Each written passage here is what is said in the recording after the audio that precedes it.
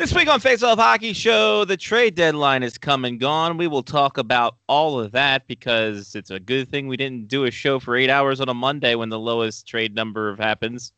That was kind of words.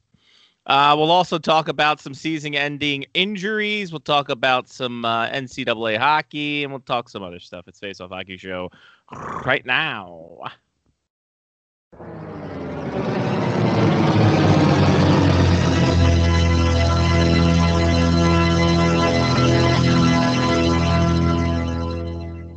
The following program is closed captioned for the thinking impaired. Choose your command. You have chosen the Face Off Hockey Show. I mean, hockey is my life. I've got on hockey underwear right now. The Face Off Hockey Show. With Scotty Waz. Sean O. A breakaway. They shoot the And the P-Boys, Johnny and Mark with the C. Yeah, baby.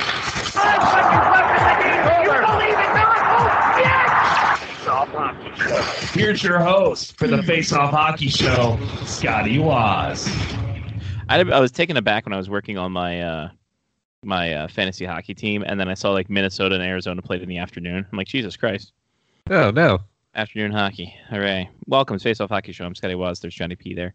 Hi. And we got some stuff to talk about. We got some things to talk about. Obviously, more when Laura Richardson comes on. Yeah.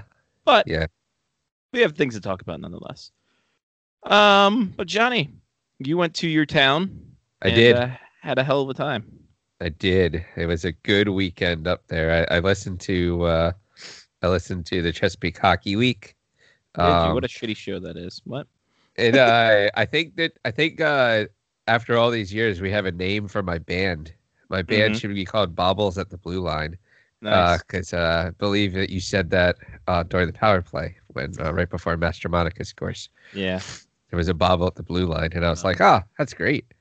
Maybe that's what I'll just call a bar. Maybe I'll buy a bar and we'll call it Bobbles, and it'll be at the blue line. Right. So the Metro Blue Line. Yeah, obviously. Okay, perfect. Obviously, yeah. No, yeah. Silly. It's silly. It has to be on the blue line. Yeah. I don't know if I want that DC Prime rate though. Jeez. Right? Jeez. Yeah. So I had a good time. Played golf. The Black Bears played really well. Won 2 games in Johnstown. I had a gob. Sorry. Gob. Have you ever had a gob? It sounds perverted. No, I haven't. It's kind of like I guess it's kind of like a like moon pie ish. It's got like 2 like chocolate tops to it and like a bunch of like vanilla cream in the middle. I did not eat the entire thing. I'm gonna throw that out there. I'm sorry, Phil. I know you bought me this gob, but there was 0 chance I was eating that entire thing. That's like enough sweets for an entire month for me. Yeah. So I had that. It was good. Apparently it's a staple of the Western Pennsylvania area. A gob. I don't know. Maybe some people can let us know. And yeah, outside of that, I just did. I didn't do much on Sunday. I sat around the house. I was exhausted. The interesting part about these trips is that they're just go, go, go. It's like I leave work at noon or whatever, leave my house at like 1 something, drive up to Johnstown, get everything in the hotel room, get ready to go to the game, have hockey game, come home, talk a little bit. Well, the hotel, talk a bit. It's like 1:30 in the morning, go to sleep, wake up, go play golf, go to dinner, go back to the rink. I'm like, I just need to sit on my couch and do nothing. It's like a draft trip. Yeah, it is a draft trip. Yeah, it is like it. You're right. Without the drinking, there was 0 drinking done. Well, that's probably for the best. Which is good with all the other stuff we did. I was gonna say. So that was fun. I got a World Cup. Interesting. Yeah. Just a World Cup. Chocolate trophy. World Cup? No. Well, I mean, you would think so, right? With all the foil. Yeah. But yeah, I got myself a 1-to-1 replica World Cup trophy. Wonderful. I mean, why not? Sure. I mean, the real question is, why am I just getting this? Why did I not have that Yeah, previously? why did this not happen earlier? So that showed up. And what else? Yeah, I think that's about it, really. Just some picture editing. Mark might help me edit some pictures.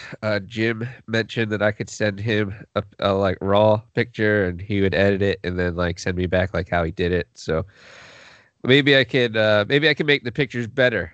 Let's see what we can do. So Make this better. The photography is point. The editing now is the mastering skill. Yeah, I need to I feel like I need to just take it to the next level now. Need to level up. Sure. I did well.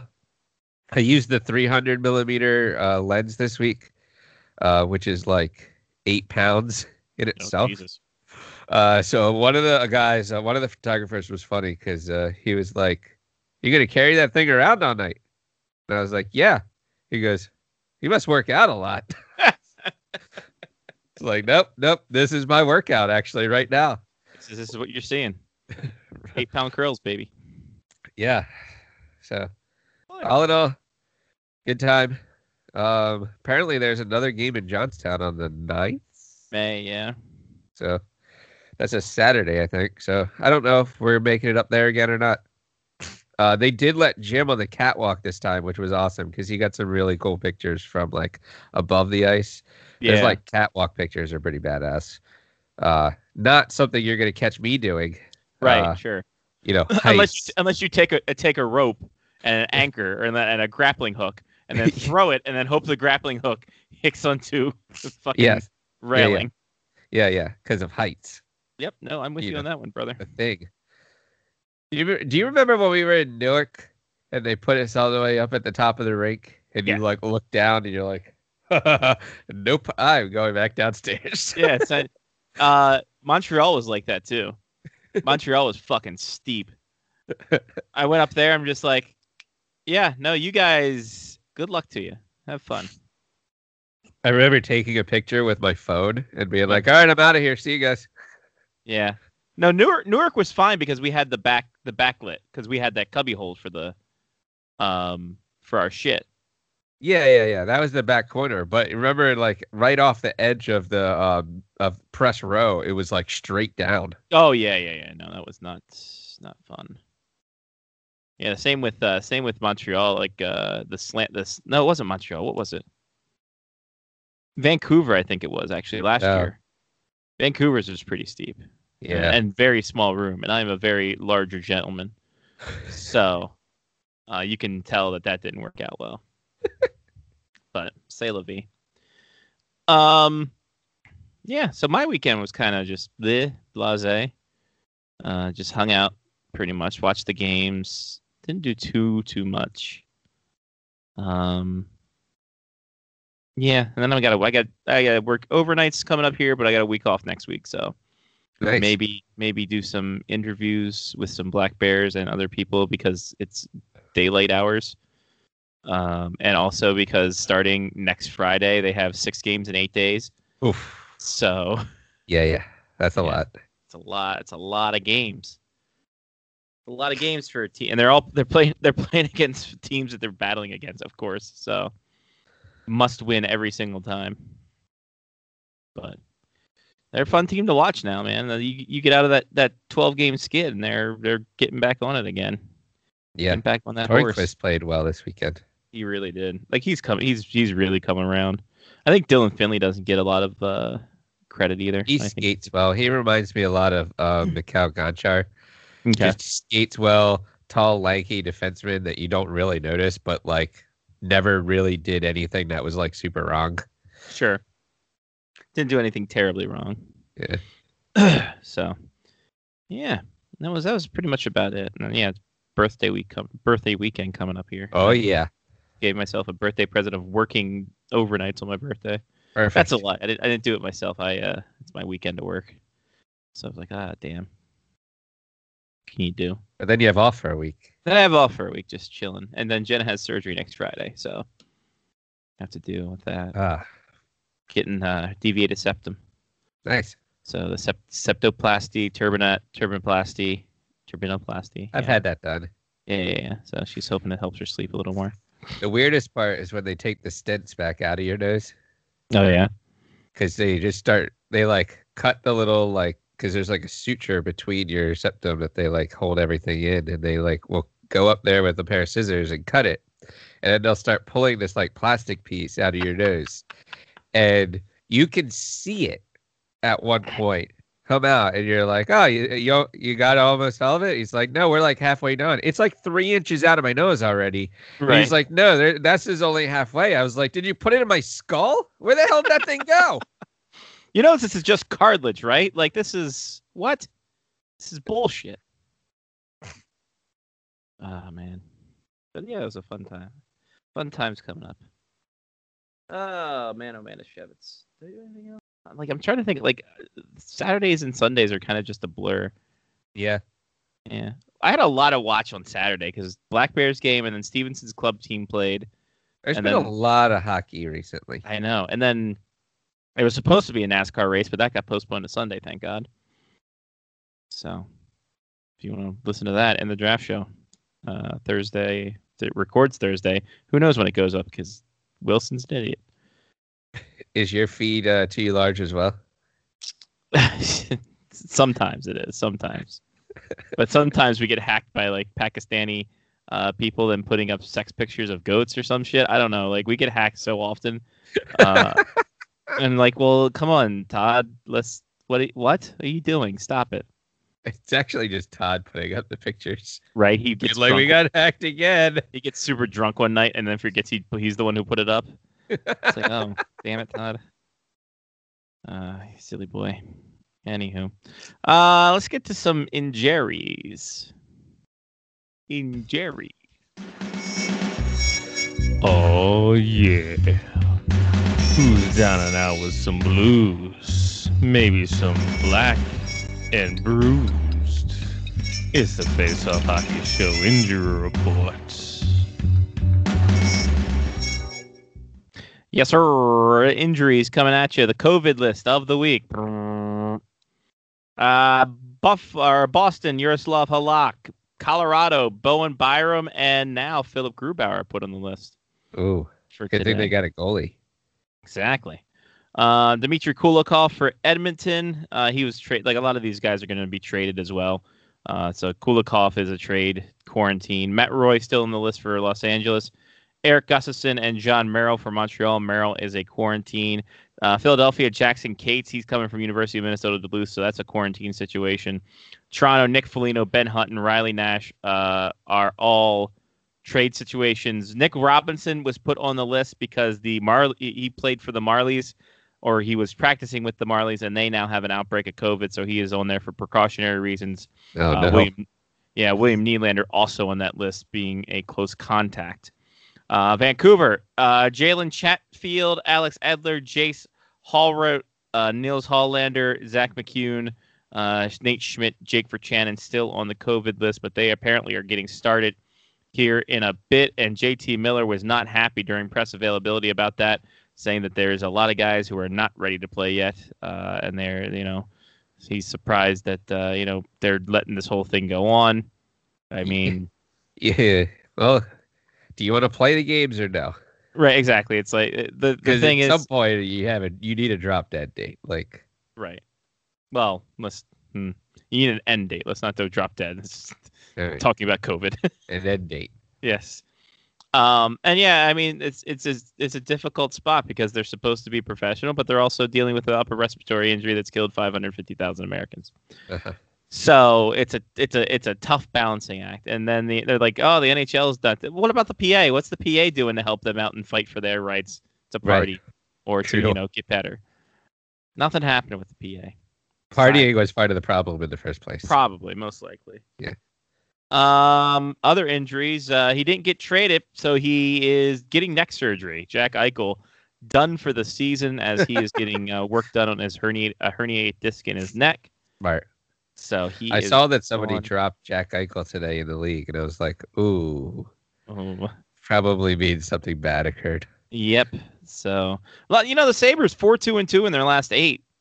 not too shabby, but too little, too late. I think at this point. Ben Bishop has been dealing with a knee injury. I don't know why my voice just cracked right there. Ben Bishop dealing with a knee injury this entire season. They have shut him down. And Alexander Radulov also done for the season with a hernia surgery as the Dallas Stars dropping like flies. And I don't think Dallas is that far out of the playoff run if I'm looking correctly. Dallas is 7 points out, and they have 3 games in hand on the Predators. So that's 6 points right there. If they all win. So interesting they're shutting them down. Of course, Anton Khudobin and Jake Ottinger have been playing really well, so you can shut down Ben Bishop. Radulov, the team's not scoring, and Radulov can provide some scoring punch. Yeah, what can you do? Rope Hintz has been playing really well, though. So that's good for my fantasy team. Good. I think that's all the injury. I didn't see many, it was really cluttered with the trades. So really couldn't get a lot of injury stuff. But we do have a Patreon, Johnny. A Patreon. Yeah. Patreon.com/FaceOffHockeyShow. The money you give to us, we put back into the show or our pockets, which is the show. I call my pockets the show. As you should. MLB the show. So yeah, we do things. We put things out there. You guys help us out, and we make things happen for you and yours. You can be like Pat, Jeff, Kevin, Matthew, Damon, Mark, Ethan, Trista, Chris, Rob, Sean, and Mitch. They contribute. So can you. It's the Face Off Hockey Show Patreon, patreon.com/Face Off Hockey Show. You help us, we help you. You get some cool stuff. I think episode 3 might be coming out this week of how we're going to be on ESPN. So maybe. We'll see how we're feeling after this show. We'll see how we're feeling after this show and then record the secret show for Patreon only. And this is not just a clever topic.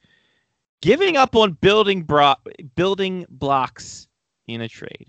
Giving up on building blocks on a trade. And I think I was very vocal. You started a firestorm. Because Twitter. The funny thing is that people immediately. So I put on the Twitter at twitter.com/ScottyWaz that I thought that I did a little. What is it? What's that thing where you compare one thing to another? Soliloquy.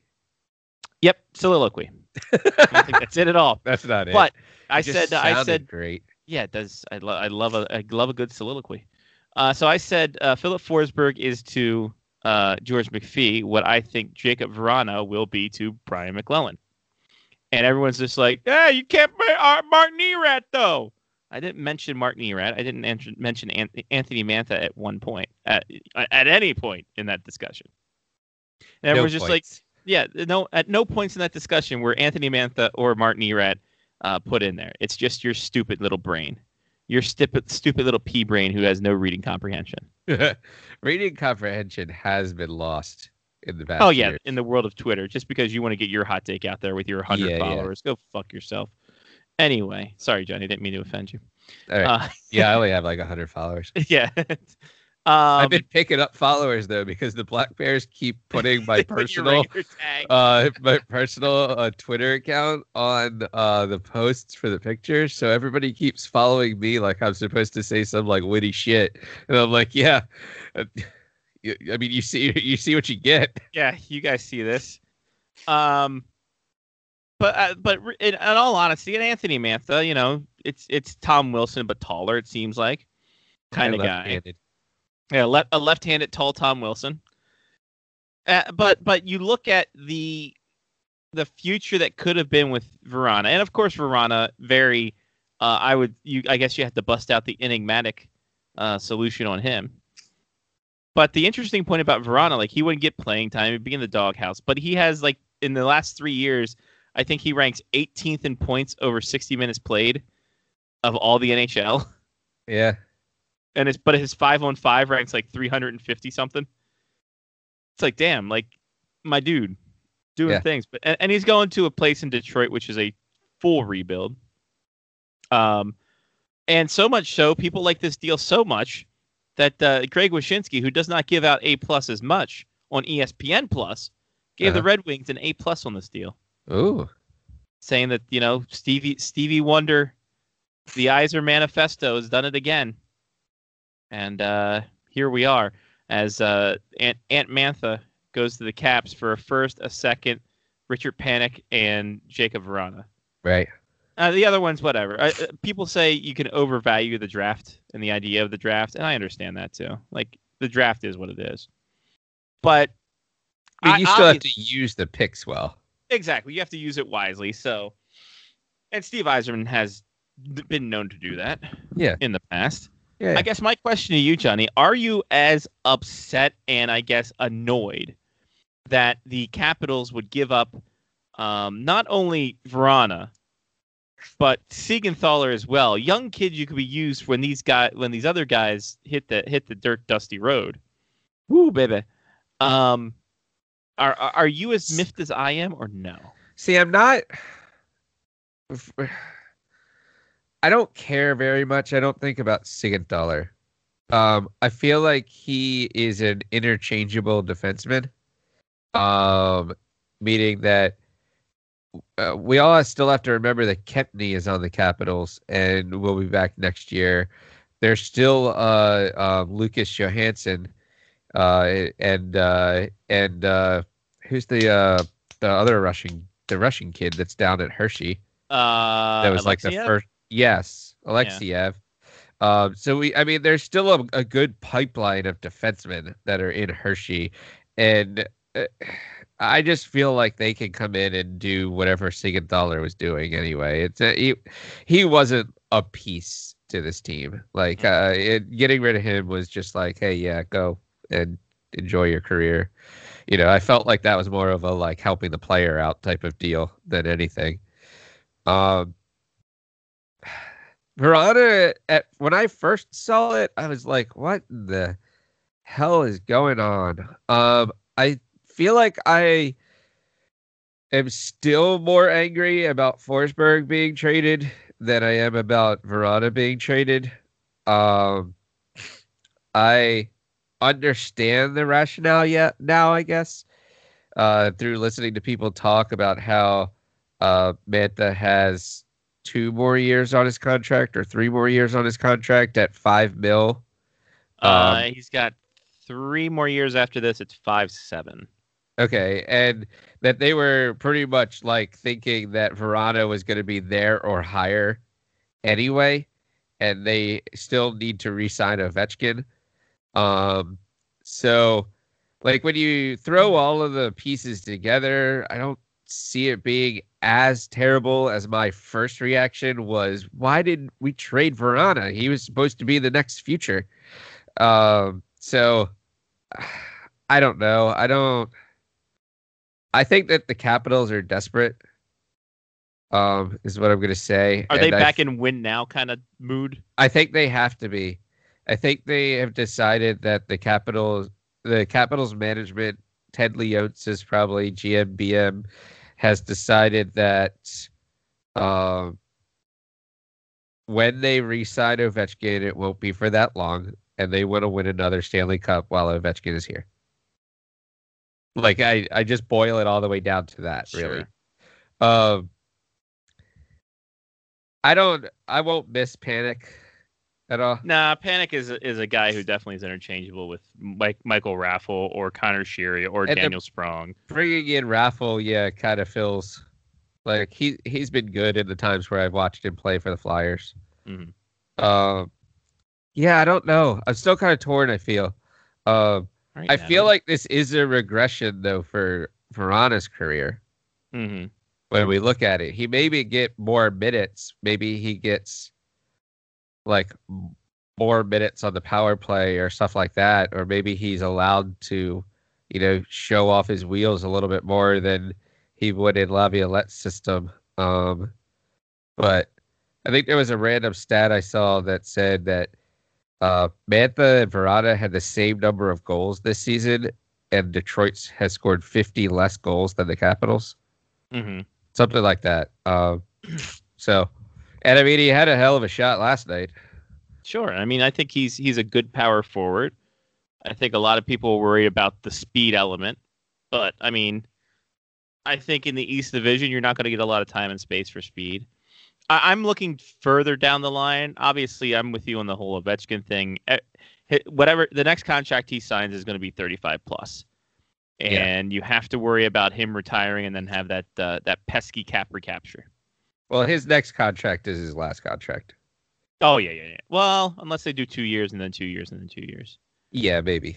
They do the post-bridge deal. That's true. So, I mean, capital-centric this way. I mean, Nicky signed for the rest of the way. And you also have to figure out what this means for Seattle, too. Like, we all figure TJ Oshie's love piece increase. That's true. Yeah. Yeah. So, I mean, that's 5.7 getting lifted right there from your salary cap. And that'll be put towards, obviously, Ovechkin's deal. Let's be honest. Let's not kid ourselves here. That money is going into the Ovechkin fund. Right. Or at least 3 million of it. I can see Ovechkin getting 12 million for the next deal. I don't know how the math works out. That's fine. Because what is it? 20? You can't be more than 20% of your salary? Your team's salary? Yes. Okay. Well, yeah. So. Well, then Ovechkin and Backstrom are both at 11%, so we're good. Backstrom's money helps carry that one then, so we're okay there. And obviously this is more for us being Caps fans doing this, because I'm looking up and down the list here. Not too many other teams really gave away too much in terms of their future buys. As Mark with the C comes in typing up a storm, he is ready. He's writing the novel of this. Yeah, I got an 800-word wow article soliloquy? to submit. Oh. Nice, good work. To who? Yeah, to whom? I'm glad you asked. Yeah, I don't know. oh. You mean the World Health Organization? Or Oh. the band? Wow. Yes, The guest or the Who, the band. the band. Oh, so it's That's lyrics. It's not an article, Mark. It's called lyrics. You silly boy. We're talking about the Mantha for Verana, Panic, and draft picks deal. Samantha.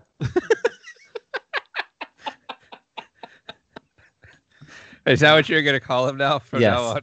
Mm-hmm. Nice. God, if only they named him Sam. Sam Mantha. That'd be great. By the way, in other news, Madison Bowie was traded as well again Yeah. from Chicago. Like, I don't see Siegenthaler being any different than Bowie. So. Yeah, I was thinking the same thing too. It's just like it's kind of interchangeable in terms of whatever it is. I don't know. I'm still a little butthurt over this deal just because I'm a big Verana guy. Hey, I got a Stanley Cup final jersey with Verana on it. There you go. It's kind of sad. I saw someone get their Caps alternate jersey with Verana on it yesterday. Oh. I'm just like, that's. Well, they always tell you that as soon as you go, whenever you go to like a EPL store, like the Stoke store or Man City or something, they'll literally tell you when you're getting customization on it that the player can still be transferred or change numbers. Just so you know this, and you have to sign off that you know that you that have can to sign occur. a waiver.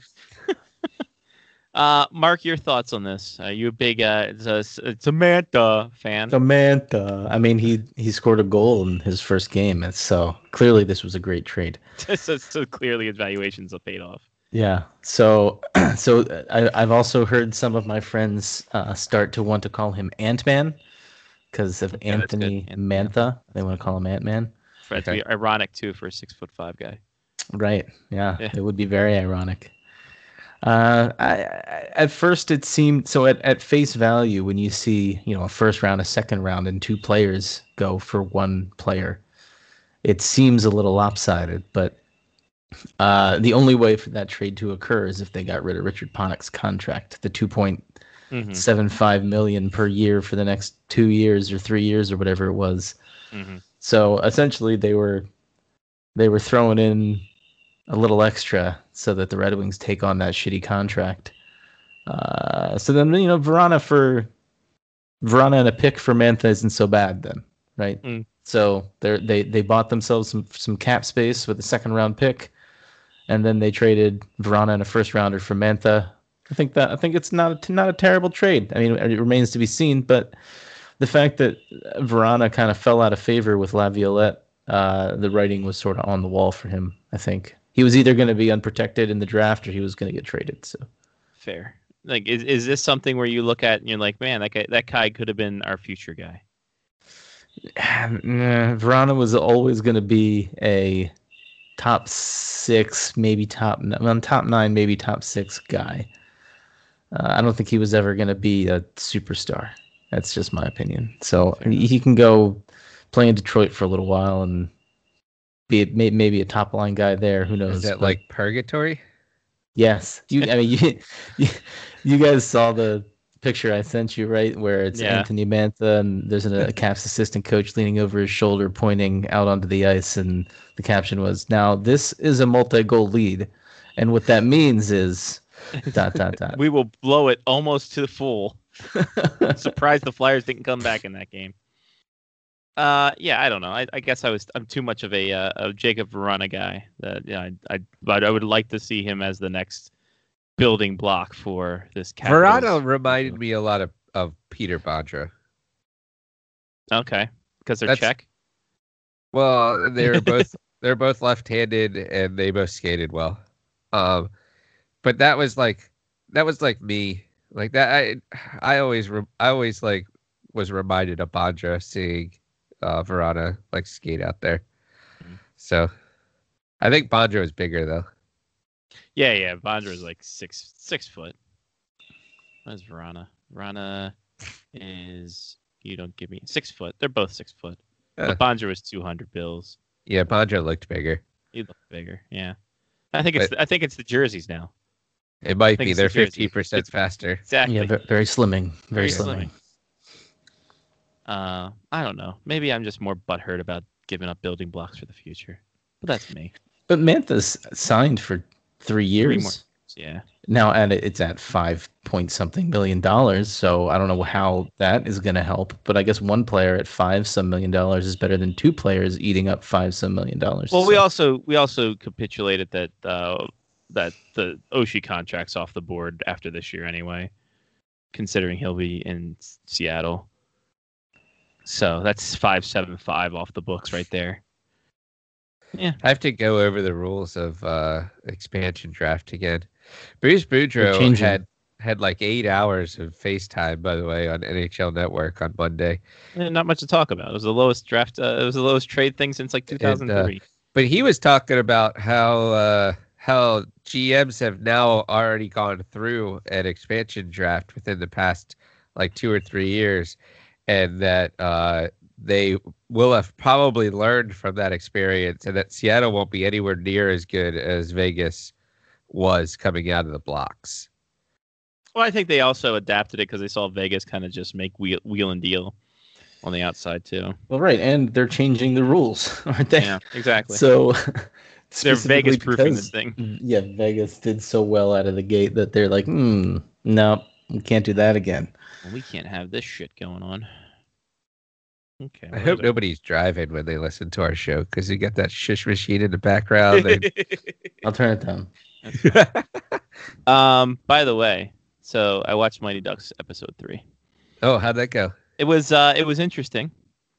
We got more Gordon Bombay, a backstory on why he hated hockey. And I have notes that I took. Again? That would be the second time in his life that he hated hockey, right? Right, sure, absolutely. So I took notes. So apparently the Winnie the Snack Bar Girl is the love interest of that Nick kid, that sarcastic podcaster. Oh, the fatty chubby kid can't skate. Oh, so this is like what was Winnie Cooper in? Wonder Years. Wonder Years, yeah. Kind of. Nice. But she's more hippy dippy. Even in the 2020s and not the 70s. But she's losing her job because she's breaking up with the hot chocolate guy. So she's not at her post, and Gordon Bombay's like, "Hey, why is this woman not here selling some hot chocolates?" And then I don't think you're allowed to. Never mind. What? It's a Disney show. They can do what they want. They can do it. They're fine. They own the world. Yeah. So they're discussing in the first 2 minutes, and Nick tells Evan, he's like, "Man, if we had one sharpshooter, it'd be a game changer. Ring the bell, boys! They said the name of the show. Episode 3 of 6. And then they were trying to recruit Sophie, the girl who doesn't necessarily fit into the Ducks team, but she's still a Duck. It's foreshadowing for later. Then Bombay is still pissed at Winnie for not doing their jobs. And then Evan and Sophie, go out for a pizza study group. And then the Duck teammate comes over, bullies Evan a little bit. And then Evan says, "Hey, that's what ducks do. Ducks are assholes." Looking at the girl, kind of giving her a backhanded compliment. And then he puts a pizza box. He lifts a pizza box, and voila, it's a Don't Bother jersey. He's like, "You could be captain. Be great for us." And then the Nick kid, he intercepts the hot chocolate guy's flowers for Winnie and throws them in the trash. Bombay catches him and says, "Hey, listen, Winnie's too old for you. Stop it. Stop it now." And then next thing you know, that's also a very Disney thing to do. By the way. Exactly. So then the coach Alex, she has a notebook, and then Bombay sees the practice. He's a little upset. He grabs the notebook from off the bench and he starts writing in it. What does he write down? We'll see that here in a couple minutes. Oh no. So Sophie, she went to the pizza study date, right? So fucking she gets a B. Her parents hate that. She's supposed to be all A everything because she wants to get into Harvard at 13. And then Evan's like, "Hey, this is for the best." And she's like, "No, fuck you. I'll see you out on the ice." Then she proceeds to score 9 goals from the montage that they showed against the Don't Bothers. But towards the end, it was 17-0 going into the last minute of play. And what happens? Alex is the Gilmore Girls flipping through her notebook, sees this weird play. What is this breakout play? What is this? Who wrote this? It's a Gordon Bombay play. So off the face-off, the shot gets it gets passed back to the goalie, and then pushed to the goalie. And then the goalie. And then what happens is the Canadian kid who's supposed to be good but can't skate falls in the puck, and then they start poking at it, trying to get the puck loose. And then the goalie has it in his glove. He picks it up, has it in his glove. Play should be called. Yeah, right? But it's not. It's not. No. They drops the puck to the side. Evan just nonchalantly just skating away from the play, lackadaisical, then turns on the afterburners when Sophie realizes it's the freaking hidden ball trick. Goes around, nice little toe drag, backhand, team's first goal. They lose 17-1. And they loved every minute of it. They celebrated like it's like game 7. Yeah. And then Winnie was at the game after to support Nick, but she gets with a new guy and not Hot Chocolate Chad, who's the hot chocolate distributor. It's now Mustard Tim. So Mustard Tim is the new guy. I was hoping they would go with alliterations at least. It would be like Mustard Matt. That'd be fantastic. Then after the game, Dylan Playfair, the coach, tells the team it's a disgrace and fucking embarrassing, you pheasants. He dropped because they got scored on. Yeah. He dropped the pheasant line. He said, "Hey," he's like, he tells Sophie's like, "Yeah," he's like, "Sophie, you're the last one who let him score, and you make the move on it. All right, everybody, stay in your gear. No pucks. We're doing a bag skate right after this game." No. Wow. And then Sophie's like, "Fuck that, I'm out, dog." And she goes over and she's like, "I'm a Don't Bother." Oh, that's great. And then Sophie's at the end. Hold on. So hold on. Okay, Yeah. The foreshadowing that you gave us about Sophie early in the episode, I did not realize was going to come to fruition 30 minutes later in the same episode. No, they were quick. Wow. It's only They're trying to get arc. this in. They're like, let's go. It's a 6-episode arc. They have to do something. It's very, very Adam Banksy. Extremely Adam Banksy. But she hasn't told her parents yet, and she's not sure if they'll say yes. Because they want her to be... Because her mom, earlier in the show, when she had the jersey under bed, her mom walked in and said, "Hey, what's that? Is that?" She's like, "Oh, yeah, no, Evan's just joking." But he does say, if I'm on a bad team, my stats will be better. And she's like, "No, it's not. Stop. You're a duck. Get out of here with that." So after the game, Gilmore Girl confronts Bombay's history and wonder why he hates hockey. He says he quit the Ducks because they only started to care about winning. He said he put together a solid college team at St. Paul College, but he broke recruiting rules by buying tape for a kid who didn't have tape, and that violated NCAA or whatever they're calling. I feel like there's the a NCAA bigger story rule. behind that one. Yeah, and they asked him to resign, and that he couldn't coach college again. Whoa! Ooh, not again. No. And then he's like, is Chris Jericho in this show? I love it. Yeah, he should be. He comes in with a list of ducks, like 101. 101 Fulton Reed, armbar. And then he says after all this time, he has nothing to show for it except for the rink that was left by Jan and the debt that rink incurred. So Jan died and he left him the rink. So there you go. That's how he got the rink. And then he takes down the no hockey sign after he realizes I really do love hockey. But gosh darn it. Uh-oh. And then maybe it might be another way to get revenue there. Right. He kind of realized he's like, fuck, we can get money here. Yeah. Then episode 4's preview is the every year there's a parent skills competition amongst the district, and then they're gonna have a parent skills competition. Fucking, they go from this banger episode to what will probably be a sleeper. What? Hold on. Yeah. So how does Gordon Bombay become somebody's parent? So that he No. It's Gilmore Girls in it. She's gonna take the hardest shot against her boss at the law firm. I really, really hope Dwayne Robertson is one of these kids' dads and he just shows up randomly. Yeah, that'd be wonderful. Fulton Reed is one of the kids' dads. Oh, yeah. And he like takes a slap shot and it breaks a pane of glass behind the goal. It'd be wonderful. Luis Mendoza is one of the fastest skaters. Fastest skater. He actually retired to Canada and is that Canadian kid's son. Yeah. Ironic. Canadian kid's dad. That's why he can't fucking skate. Yeah. It's true. So there you go, your Mighty Ducks update, everybody. Some other news. CHL I feel like is... I want to watch this show, but I don't want to pay for Disney Plus. Oh my god. You're gonna have to pay. It's like $6, John, a month.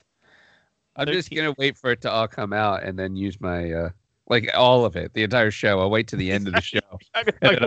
I'll use my free month and just watch the entire 3 seasons of the show at the same time. First off, it's a 4-season arc that I created. It's true, but unless they do a 3-season arc into a 4th movie, now that'd be something. Now that is parlaying. Yeah. The CHL has canceled the Memorial Cup, mostly because the OHL is still battling to get back on the damn ice. So, it's not a shock at all for that one.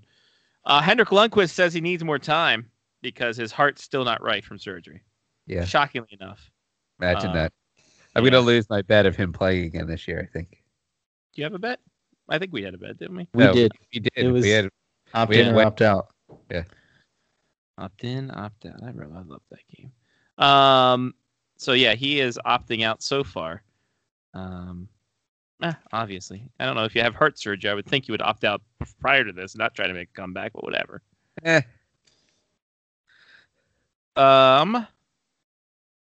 Cole Caulfield wins the Hobie Baker Award. Not a shock to anybody involved. And then he went out in his first AHL game, had a goal and 2 assists, 2 goals and an assist. Wow. So he's out there dancing, doing his thing. Danzig? Danzig. Yeah, exactly. Mother, tell your children not to walk away. Yeah, Danzig. Everybody. I think that was Danzig. I don't know. I have no idea. You just threw out Danzig's name just because.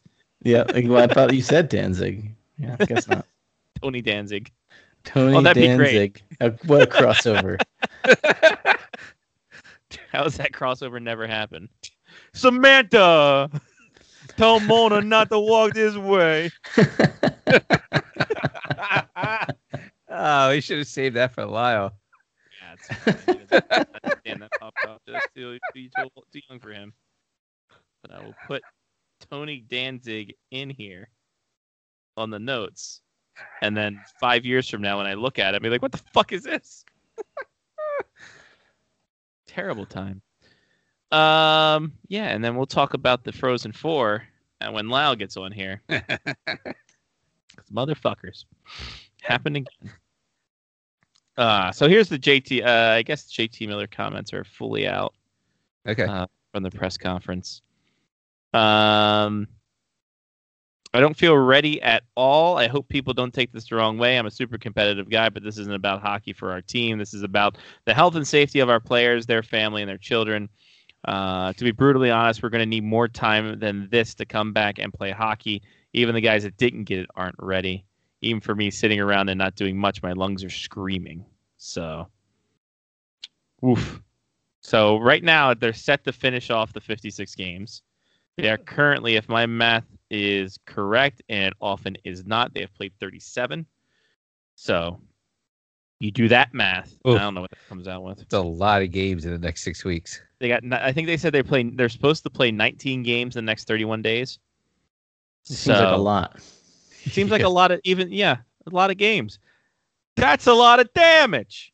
So, God, when was the season supposed to end again? Like May 10th, I think initially it was. or supposed to be now it's around- like May 19th, maybe, or something like that. now we're keep on pushing it back. Yeah. So, yeah, I don't see them playing an entire season. This is No, I mean I Yes. said that, but yeah, we heard you. You just didn't want to believe John. Connor Sheary signed a 2-year deal, he did. $3 million. That's good value for the guy who's He's played well this year. playing all right. He's been playing pretty dang good, doing his dang thing. So yeah, now I'm looking at the advanced stats for Mantha and Verana. Both around the same point percentage. Mantha has a higher point percentage, but points over 55 on 5, 2.5 to 1.9 for Mantha, and time on ice is like 4 minutes more for Mantha. Like, yeah, of course, because he's not universally hated by his coaching staff. Yeah. So, it's a good Canadian boy. I think he's from Canada. I have no idea. Sounds like Anthony Mantha's Mo Mantha's kid, so I think he's from Canada. I don't know. Mo Mantha? Mo Mantha. Oh, he was born in Quebec. Yeah, Oh. Mo Mantha, former Baltimore Bandits head coach Mo Mantha. Huh. Hey, look at that. Kid coming home. I guess. I don't know if he ever showed up there. I don't know what's happening here. Mo Mantha. Watch it be like not even related whatsoever to Mo Mo Mantha. Mantha sounds like a word that Sean would have made up. Yes. Yeah, no, Anthony Mantha is no relation to Mo Mantha whatsoever. Well, I What? feel like a dickhole. How many Manthas are there in Canada? There's an array of Manthas.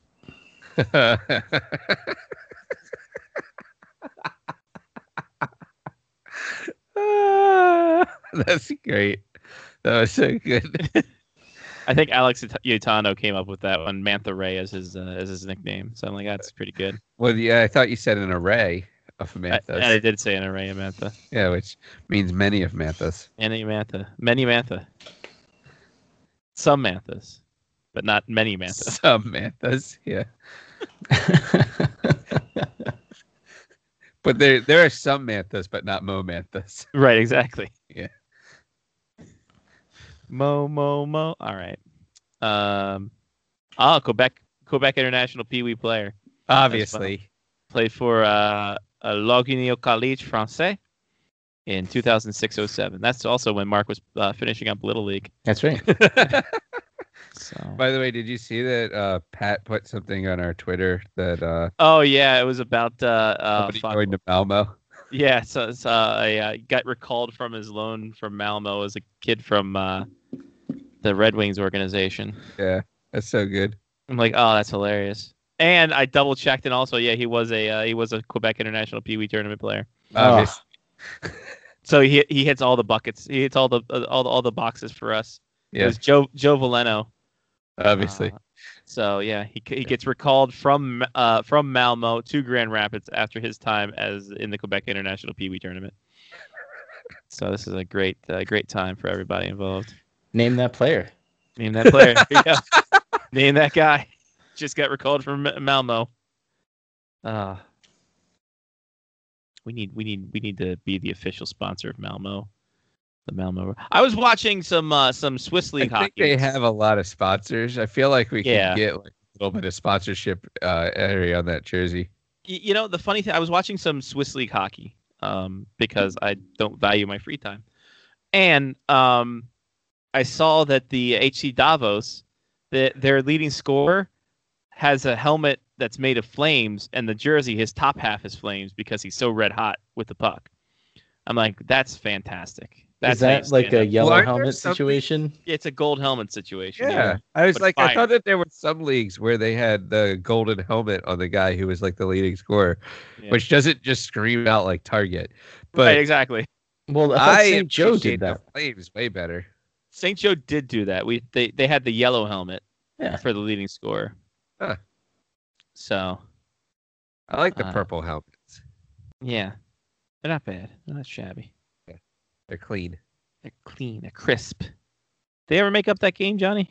No, not that I know of. I think it's pretty much past Mm, at this point, which kind of sucks. that's a shame. There goes senior night. Yeah, there goes senior night. There goes prom. How are they gonna have proms this year? I don't get it. Leave room for the Virtually, Holy I- Spirit. That is and true. COVID. 6 feet apart for Jesus and your lungs. I forgot how incredibly awesome that Davos Arena is, even without people in there. Oh yeah. It's like a big. Isn't that the cathedral. one that has like the exposed like banisters in the top, like all the way? Yeah. Yeah. Yeah, it's got the cathedral thing going. Yeah, that thing's badass. Hell yeah. Hell yeah, my fool. What we doing here? So if I can find, let's screen share this. The HC Davos. Start sharing that. There you go. There's the leading scorer with flames on his helmet. Like he's fucking Guy Fieri of goal scoring. That's great. The Guy Fieri of goal scoring. Yeah, man. He's gonna take you to the best diners, drive-ins, and deeks you can think of possible. It's great. That's I also that's his signature move. right. The triple D. I was watching Navy baseball this weekend too. PD Medhurst on the call, good buddy of our, good buddy of Wow. ours. Yeah, On TV on- Joe Miller was doing soccer. Yeah, PD Medhurst on ESPN Plus. Speaking of soccer, just remember Maryland's on the right now. Maryland's playing Indiana right Yeah. now. Oh, Big Ten They are. Network. Big Ten they- semifinals. are they in terror? Did you just talk into your remote, or are you just giving a plug for the Big Ten Network? Oh no, I just Oh, talked you into just the talked- remote. Yeah, Okay. yeah. Yeah, okay. He's one of those people. Uh, One of those people. All right. I don't know what channel the Big Ten Network is. Do you? Yes. it's 577. yeah. no, Okay. it's 577. 5 what now? Like 573. Because it took me to 8:31 home skillet, so you would have never found the game. Nah, What do Mark, you, it's 3 before 8. Yeah. I'm on Oh, because you're in Fios. Virginia, dude. That's why. Yeah. Yeah, you As got you get closer to Richmond, they change the channels. I right. see. Exactly, because General Right. Sherman. Uh-huh. Was that a Civil War reference? I don't know. I have no idea. I don't know. I didn't stay awake for that part of the Civil War. Ken Burns. Yeah, exactly. I was worried about the Black Sox, and next thing I know, I wake up, and here comes Lincoln. I'm like, what? This is the weirdest show ever. Hi, Lyle.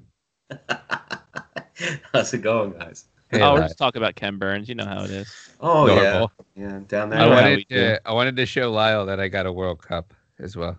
Oh wow, Yeah. wow, nice. Where'd you get that? It's a full-size replica World Cup. I won the World Cup. You You won the didn't know that? World Cup, brother. Yeah, you won it, in 2006. you won it Oh, for right, Italia. sure. There you Yeah. go. Yeah. Wow. Mark and I both won the World Cup, but Sean can't tell which one it is. So Maybe that's Oh, it. Now he can tell you apart because one has the actual World Cup and the other is Mark. Yeah, So, but yeah. everybody mistakes me for that one guy, Fabio Cannavaro, the team captain from that team. Looks for some reason there was one picture of him where he looked just like me if I shaved my head. Really? I'll find it. Yeah, Well, then maybe I know we've talked about this before. maybe we it's did time. win the World Cup. Maybe it's time you shave your head, brother. Maybe it's time Then to I say can get goodbye. a picture of you with the World Cup, and we'll send it to Lakey. Yeah. I don't know. I can see a little bit at a certain angle. So here, I'll share my screen. Please share the screen. Mark's screen share time. All right, Mark. go Did ahead. you say that into a remote? All right. Mark. Okay. So there you Mark, go. Look, there's this one. Mark, There's this share one. Mark, share your screen. Am I not Mark, sharing share my your screen? screen. Am I not sharing my screen? Mark, you I just can have see your it. Facebook photos up. Share your screen. Get it? That's the joke. That is the joke. Yeah, so look, this Okay, one over here looks Yeah. a lot like me. I He mean, this does one look certainly kinda doesn't. This sorta one, like this you. guy's way dreamier than me. Uh-huh. But this one here, that's pretty dang close. That could be you from high school, sure. Well, kind of, sorta. Yeah. Yeah. That can be you pre-2 kids. Yes. About 25 pounds ago, probably. Uh-huh. Yeah, no, I get it. Before the dad bod. Yeah. Right. Yeah, this is post pocket Mark. You have that jersey. I do. Or you gave it to me, one of the two. I have it. I still have it. Huh.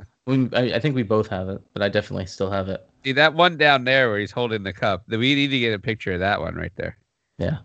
That one. Yeah.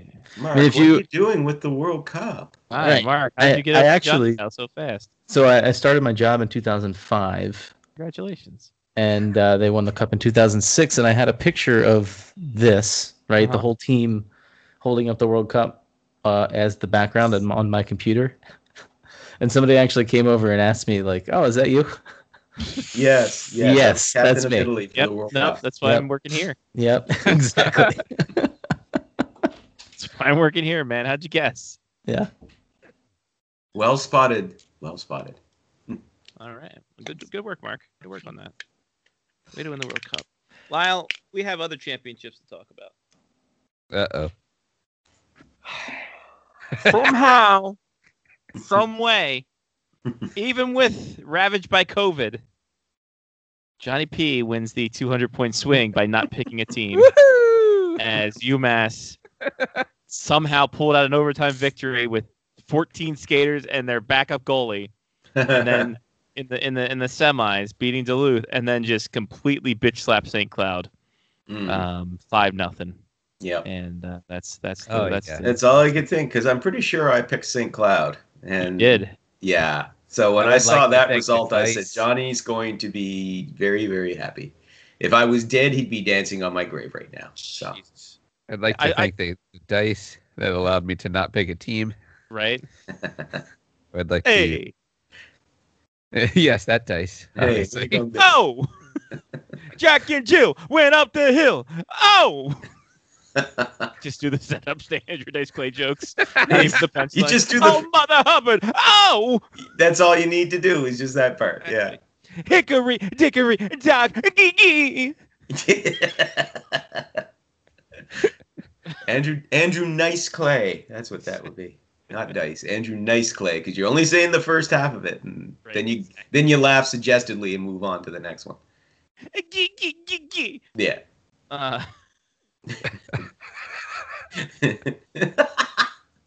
Johnny? He would never be able to do his stand-up now. No, of course not. He shouldn't have done it. He shouldn't have done it when he was there. That's Yeah, true. it was 30 years ago, man. It was a different time. Even then, it was kind of just like, Oh, I know. It was just a different time. come on. I'm just looking forward to fast forwarding 20 years from now and seeing what stuff we tolerated now will absolutely cringe about in 20 years' time. I'm really looking forward to that. Little boy blue, gay. You just searching? Did you just Google Andrew Dice Clay jokes? Hey, fuck you. Stop that.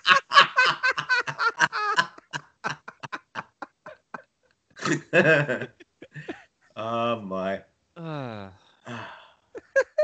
Things we do for love.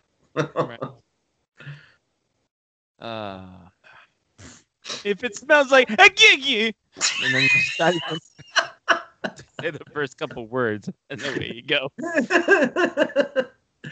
Oh man, John, you got watery eyes too, do you, brother? I'm glad I shouted out to Dice. Yeah, no, it's great. It's not as Believe good me, as. I feel your pain. not as good as- Ah, shit. Anyway, nice to know I'm not the only one, brother. In solidarity. I took what I refer to as a NyQuil bomb last night. Okay. It's a shot of NyQuil and 2 Tylenol PM, and I wake up at some point the next day. And That's how Bonham died. At that's some point. That's how I had to. My body shut down at like 6 p.m. yesterday. I was like, I'm out. I'll wake up tomorrow. I'm sure. I've done it every other time. You know what? I got good odds on this. I'm at 100% currently. So Hey, yeah. so yeah. Yesterday was not good for me as a person In life. in life. Yesterday was not great. Of course, part of my problem too is I'm still recovering from my sleep deprivation over the weekend from when the NHL GMs decided we're not going to wait for their deadline day. No, we're going to do it all in the middle of the night in the days leading up to it. In the middle of the night when you're trying to sleep, and then your phone buzzes you. You're like, son of a bitch. I was walking in my sleep. I'm walking in my sleep. Anybody up there? Oh, And now he's trade doing Billy so Joel deep. jams. This isn't good, guys. This isn't good. Wait, hold on. No. And the draft's so deep. There we go. Perfect. In the middle of the draft. I was sleeping in the Buzz me in my sleep. Because Taylor Hall got traded. And he went to the Bees. Nice. Kind of, sort of. Yeah. Lyle, yeah, so Sunday night was the big night. Everyone. Yeah. That was the It was. show, leaving trade deadline day to be the lowest number of players traded since before the lockout. Yeah. No, actually, no. The lowest number of traders traded. I thought there was a 26 in there. 26 was Yeah. the number. Yeah. Since 2000, Yeah. and then the lowest movement since 2013. Yeah. And 2013, of course, was coming out of the lockout. So Yeah, exactly. That wasn't surprising. Yeah, so another shortened season gives us that. Yeah. Shortened seasons will do that to you. Yeah, thoughts, conditions. I guess we'll start with the Taylor Hall deal to Boston that other teams were apparently in on. Yeah. Vegas was in. The Blues actually had some interest in him as well. Another team that memory eludes me for the moment. Caps. But anyway. Pardon me? The Caps were in apparently on him, is what we've heard. Yeah, kind of kicked the tire sort of tire thing. kicking, yeah. They had, so as I'm sure you discussed at the top of the hour, they had bigger fish to fry. And I'll circle back on that. Oh, yeah.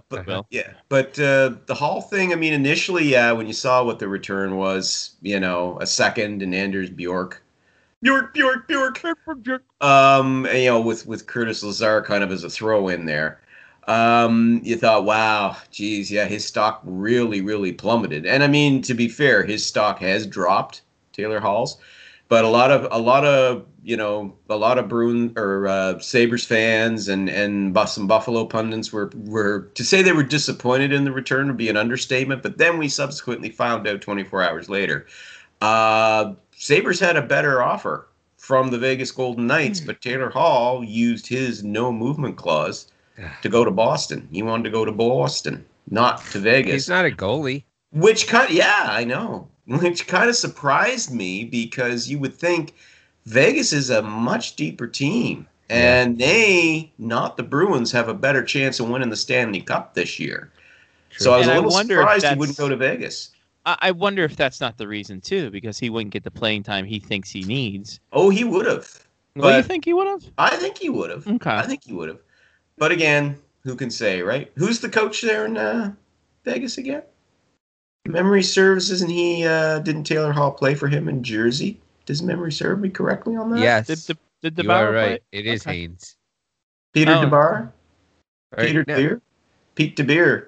Where's he coaching now? Is it? Yeah. No, Haynes is in L.A. Yeah. Hines. Yeah. Hines. Yeah. Wrong one. Yeah, no, I'm off. Yeah, it was Hines. Sorry. You're right. But regardless, apparently the Golden Knights made a better offer. Now, I don't know if a first-round pick would have been in there because that was what Kevin Adams, the Sabres GM, was hoping to get, at least as part of the deal, at least a first-rounder. But maybe there would have been a couple of seconds in there. Maybe there would have been a better player tossed in. Who can say? But anyway, I'm not dumping on Kevin Adams for that because, quite frankly, he did the best he could. And to be fair, I thought he did pretty good with the stall for Eric Hall the Hall for Eric Stahl. Sorry, got him a little confused. But a third and a fifth in this year's draft, that was good. And he got a third rounder in this year's draft as well from Florida for Brandon Montour. So I don't think he did that badly, all things considered. But yeah, that's kind of an interesting one. And for the Bruins, hey, they needed secondary scoring. Well, they grabbed supposedly the best forward available. We'll see how he panned out. I watched some of the game last night. Hall didn't look too bad. He didn't look too bad. He had 3 shots on goal. I mean, geez, that's more than he's had in one game in weeks with Buffalo. So the motivation's there. He also, Don Sweeney, the Bruins, also I thought did a good job bringing in Mike Riley from Ottawa to shore up bring a little bit more experience to the left side of his D. So I think the Bruins did okay. Whether those moves are gonna put him on a long cup run, I don't think. But unless Taylor Hall suddenly rediscovers his form, but otherwise, still, I don't blame him. I think the Bruins did all right. They're not playing the Maple Leafs. Pardon me? They can't play the Maple Leafs. So yeah, not until the semifinal, but maybe. But yeah, I think Boston did all right with it. It's better than doing nothing because Don Sweeney was being ripped by Bruins fans right up until deadline day when he made those moves. You almost get the feeling that Don Sweeney was sitting there going, yeah, you little bastards, I'm going to sit there and make you squirm for the last few minutes, and then I'm going to drop the big Hall bomb on you, and you can all shut the fuck up. That's Boston fans. They're not going to. You know that as well as I. And he played there. He knows what's up. Oh, yeah. And so, of course, Bruins fans are like, hey, nice trade. Why didn't you do that a week earlier, son of a bitch? But anyway. Right, exactly. Why Bruins fans are saying it in a Brooklyn accent, I don't know, but there you go. Kind of weird. Yeah, it's okay. Kind of strange. The best part of the entire trade that I saw on Twitter is that now during alumni games, there can actually be a Hall and Oates line. Ha! Yeah, because he said he's open to re-signing there, I do believe. Well, he also said he was open to re-signing with Buffalo a month ago. He said last year he was open to re-signing with Arizona. Taylor Hall says a lot of things, like Duffman. Right? Yeah, so I'll believe it when I say it. It'll depend on how. Listen, if he plays well there, if he clicks with David Krejci and they go on a tear, and the Bruins have a nice long playoff run, well then yeah, they'll probably he's not going to get $8 or $9 million a season. That's not going to happen. But yeah, they could give him term on a decent amount, probably between $6-7 million if he's willing to stay. I think that could be something if it works out, but we'll see. The next month and a half will tell the tale, because you're talking the last 4 weeks of the regular season and then the first round of the playoffs, and that's going to tell the tale as far as Taylor Hall's future in Boston goes. Indeed, and the foil to or the team that is often foiled by the Boston Bruins and Toronto Maple Leafs making deals, wheeling and dealing everywhere. Ooh. And boy, I want to say this trade deadline also provided for great creative accounting. For a lot of teams. My God. Absolutely. Going into this, we all wondered what the general managers were going to do. You had a lot of teams that wanted to make moves, but they had limited cap space, and there was talk last week heading into the final days that maybe a team that has a lot of cap space, like the Chicago Blackhawks, like the Detroit Red Wings, like the San Jose Sharks, who were willing to say, hey, we're willing to be a third-party broker here. If you give us, a little sweetener here, we'll take some of the guy's salary off your hands to do a 3-team deal. And by God, we saw it. And I mean, the first one was, of course, the David Savard one with Tampa Bay. Julian Breeze, we should have expected that from Lightning GM Julian Breeze, former capologist himself. He knows the ins and outs of this, but that was very clever.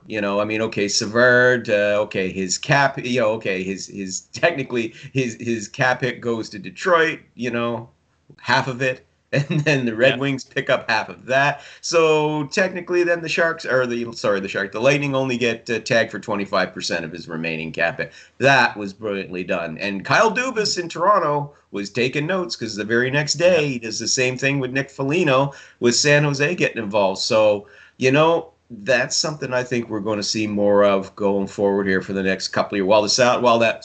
While we're still stuck in a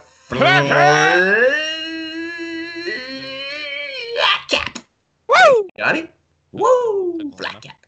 while we're stuck in a flat cap scenario for the next year, 2, 3, 4, we're going to see a lot more, as you said, Scotty, creative accounting going forward. But I kind of like those things. I mean, when the first one went down with Savard, it took me a few minutes because I'm looking at it, as the details of it come over, and I'm like, for a second, I'm like, okay, what is it that I'm looking at here? You know what I mean? Like, okay, how is this working? And then finally the light, clicked on and was like, that's how they're working it. Yeah, half of the salary goes to Detroit. Then Detroit retains half of that. Yeah, so basically 75% salary retained between two teams, and the Lightning only get 25%. Brilliantly done. All within, I saw some people saying salary cap circumvention. Wrong. Salary cap circumvention means something that you're basically trying to break the rules of the CBA or the rules of the salary cap. This is totally legal. You are totally allowed to do this. So people who are saying it's cap circumvention, you need to kind of brush up on what that is, because you're wrong. This is totally within your rights to do it, and we're going to see more of it going forward. So get used to it. Wait until this turns into like a 4 and 5 team deals, where you only got like 10% going to like the last team, and then like you're just throwing picks everywhere. Your Sean Avery spreadsheet. Oh, that, and I mean, listen, that's not outside the realm of possibility. I could see this going to 3. Like another, you add another team, maybe like a 14 trade, yeah. Yeah, listen, it's not outside the realm of possibility. But, listen, 3-team trades are complicated enough as it is, especially when you get salaries and picks flying and who's getting what. Throwing 4 teams in there the league could step in and go, okay, guys, we're willing to do 3, but 4, now come on. Come on. They have advanced stats now, Lyle. Yeah, they do. They have people that now we'll start getting, now we'll start getting into goddamn salary cap analytics. Thanks, Johnny. You just gave somebody an idea. That's what's going to happen. Let's be honest. Do this. Yeah. But if it's a 4th round pick to retain 25% of a salary, then you can throw like a 5th or 6th at somebody to retain another quarter, another half of the 25. So yeah. I mean, it's just a general progression of this at this point. I mean, GMs have shown that this works now, and this is what occurred when Lou Lamoriello showed people that this works. Other people jumped on that train and was like, "Let's take it to the next level."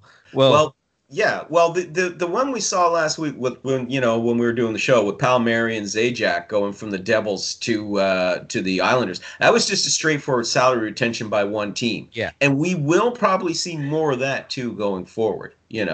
We'll probably see a lot more of that if a team has the cap space, depending on what you get back. Retaining 50%, that's what got the Devils that first round pick. Yeah. Because Lou Lamoriello was, everything I heard up until that point was Lamoriello is not parting with a first rounder. Oh, but he'll part with it to absorb 50. If you absorb 50% of the guy's salary of the player he wants, even as a rental, done. Because Lou also is going for a Stanley Cup. Because as I said last week, the Islanders are legitimate Stanley Cup contenders. They are, and this is, Lamoriello's done this in the past. When he senses his team has the goods to go for it, he goes for it at the deadline. So I think we're going to see more of the, but that, as I said, that was more just a straightforward 2-team with 1 team, retaining salary. It was the Savard deal and then the Foligno deal that just wow. And as I said, I find it fascinating. I do. I mean, maybe that's part of the military bean counter in me coming out. I don't know, but I just really found that sort of stuff fascinating. Once I could wrap my head around what they were doing, how the dollars were being moved around, and who was getting what in terms of draft picks, and it was like, oh God, yeah, this is brilliant. So as you guys said, the template has been set before, and other things. Like I said, I mean, Lamoriello, way back in the day, you mentioned him. I remember in the first year of the salary cap. He's run out of cap space. So what did he do? He buried players in the minors, high salary guys in the minor. He did that with 3 guys, and teams started doing. The Rangers were famous for that afterwards, until finally in the next CBA they said, okay, we're going to put a stop to that nonsense.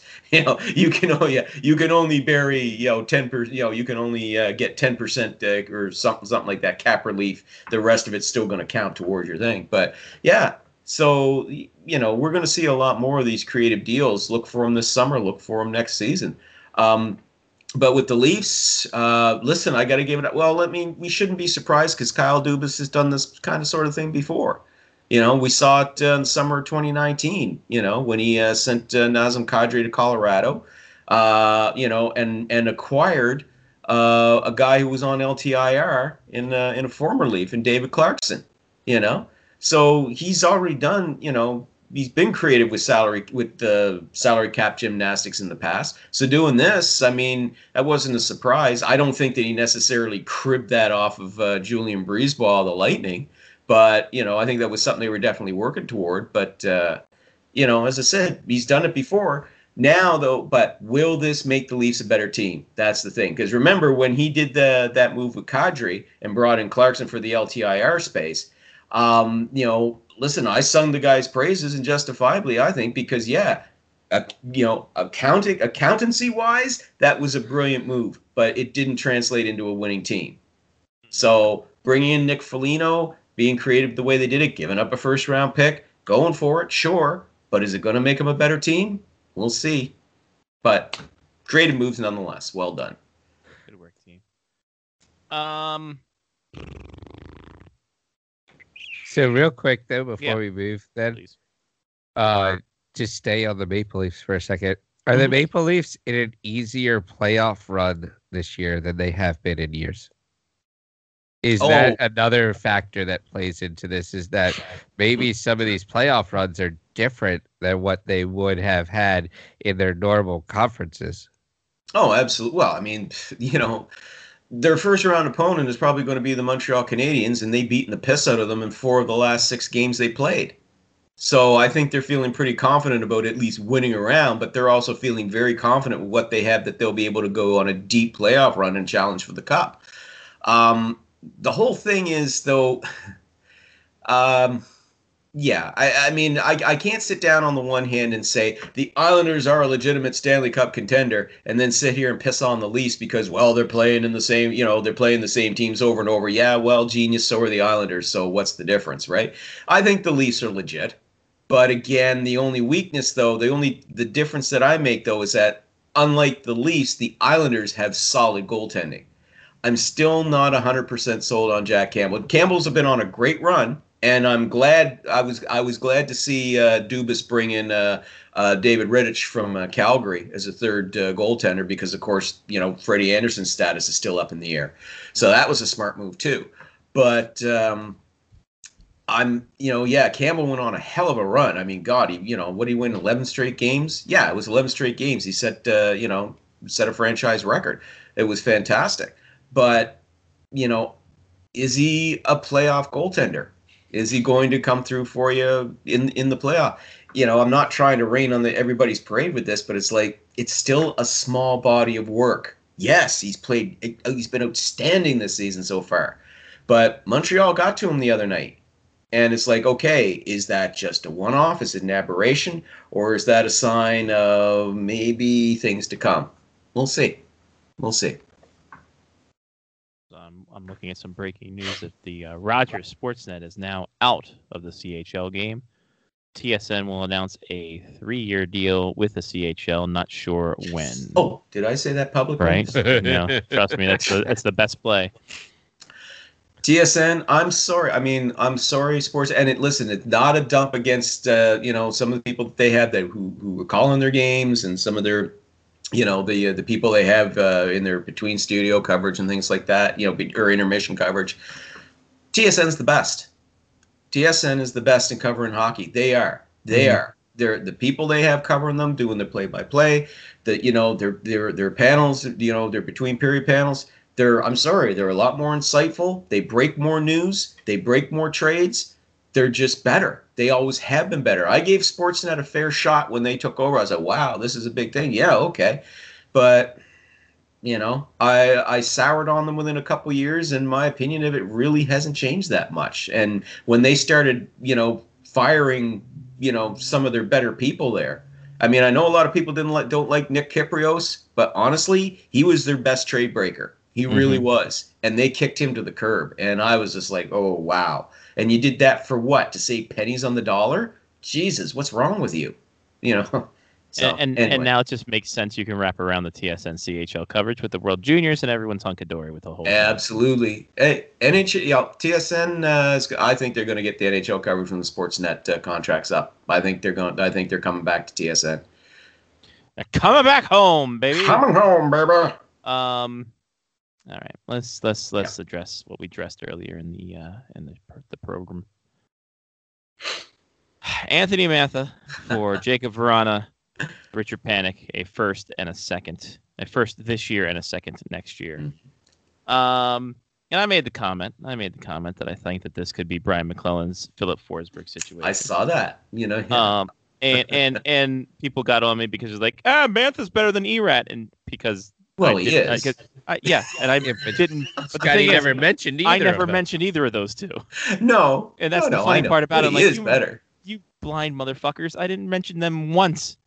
Whatever, fine. You go on with your bad self. How off am I in this equation, Lyle, that this could be a player that Brian McClellan may regret getting rid of for the Caps? I would, this one's a tough one. First of all, let me just say, this is what we said too. Yeah. Let me just say, first of all, thank God for the Capitals and the Red Wings for saving deadline day. I know that wasn't their intent, Imagine but that. Thank God they made that trade, because all the big names were off the board. It was all just nickety hours before. In that final hour, we were just down to little nickety-pickety deals, nothing that was going to excite the blood at all. And then, boom, out of nowhere, I saw that, and it was like, here's me, double take, like, what? And then I was like, whoa, like, okay. And I saw some people, because a lot of people called it, wow, that's a blockbuster. And some people say, people don't know what blockbusters are. Oh, shut up. Yeah, I know. Salary cap era, we don't see big moves. But this was a friggin' hockey trade at the trade deadline. This wasn't, we're dumping a pending unrestricted free agent for whatever draft picks and prospects we can get back. No, this was a rebuilding team trading one of their supposed core players, not supposed, he was one of their core players, to a playoff contender that looks like it could be a cup contender as well. They're I consider them a bubble. I consider the Capitals bubble team in terms of cup really contender. Depends on what Caps show up during the playoffs. Yeah, honestly. Exactly.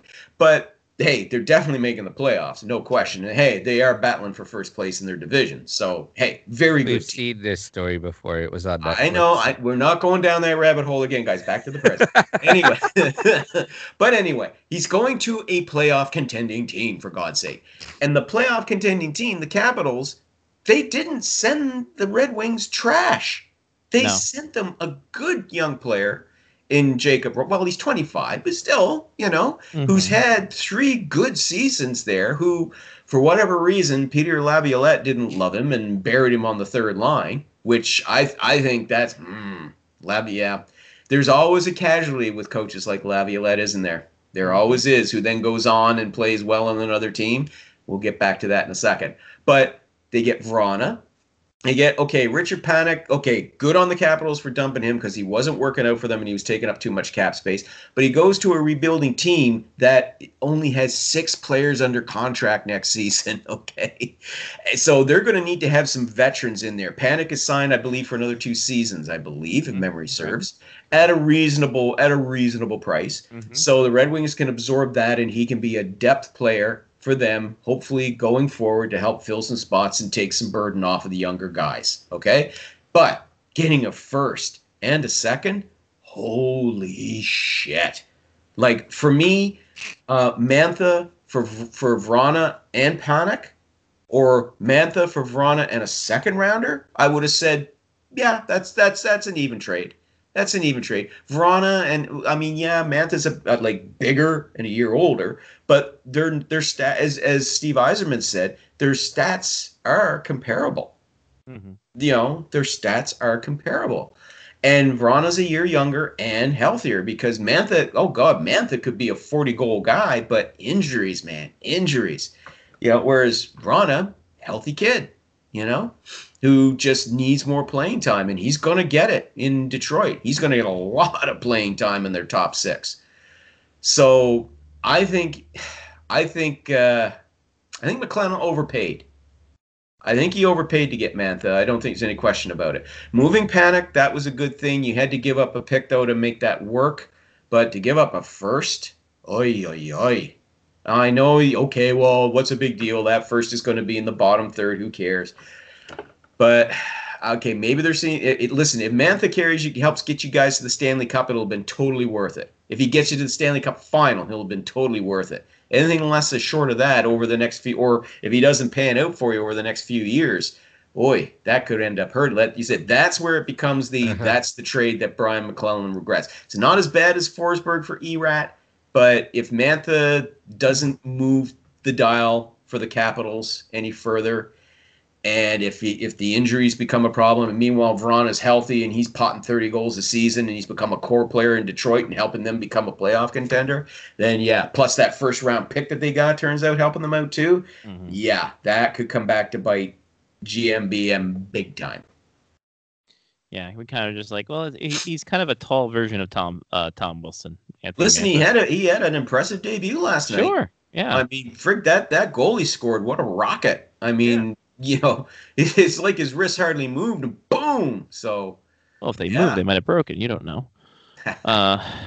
So, I mean, it's a good first impression, and I think Mantha's going to be a good, I think a good addition to this team, and everyone, and just thinking about the. And we'll move on to this, is thinking about what this means for the expansion side of things. All these deals. Just very quickly, though, on Mantha, though, any Caps fans who are expecting him to be a big physical presence like Tom Wilson, that's not his game. That's not what he does. He's a big-bodied guy, long reach, but he gets in front of the net, cashes in on rebounds. Of course, he's got a wicked shot. That's the type of game he plays. So don't expect, oh, geez, here's another beast like Tom Wilson. He's a bigger Tom Wilson. He's going to go out and crush people. That's not what he does. But offensively, though, yeah, if he clicks, and as I said, a very impressive debut last night, okay, yeah, that could work out well. So with these deals, we now obviously have to look forward to the next big thing, the expansion draft. Oh, yeah. And... boy howdy could this the front runner for the Caps, obviously Timothy Oshie. We feel that he is gone. I do too. Yeah. So you got to make the listen, you shed some salary getting Panik off the board. You've got some cost certainty with Mantha because he's signed for the next couple of years. Right, so you're not worried about how much Vrana is going to cost you, because he's off the board. But you still need that room because you got Ovi to resign, and you got Samsonov to resign. Right. So, yeah, Oshie's got to go just for the simple cases that you need the cap space to keep your captain and your starting goalie.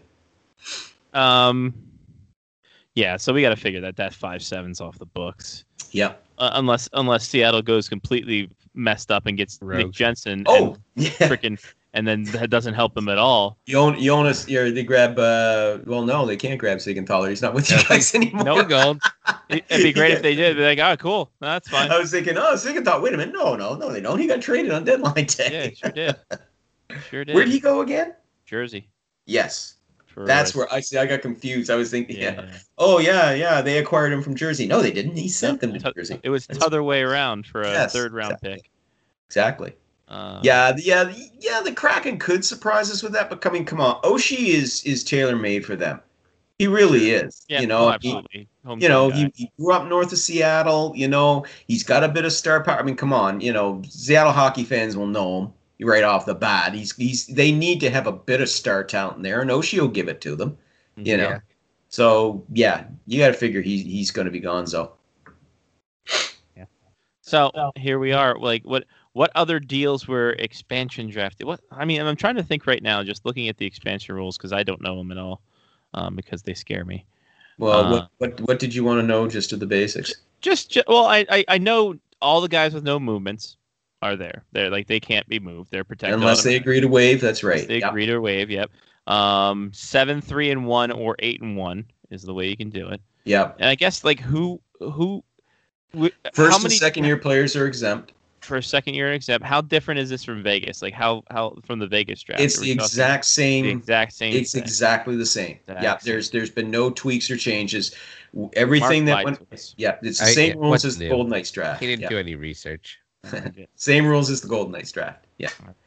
So, fire. What a Yeah, the reason why is because I'm kind of the de facto Seattle expansion coverage guy for Bleacher Report. So there you go. Look at you. 31, 30, no, not 31, 30 slideshows because Vegas is exempt. That's true. Vegas in its entirety exempt. Yeah.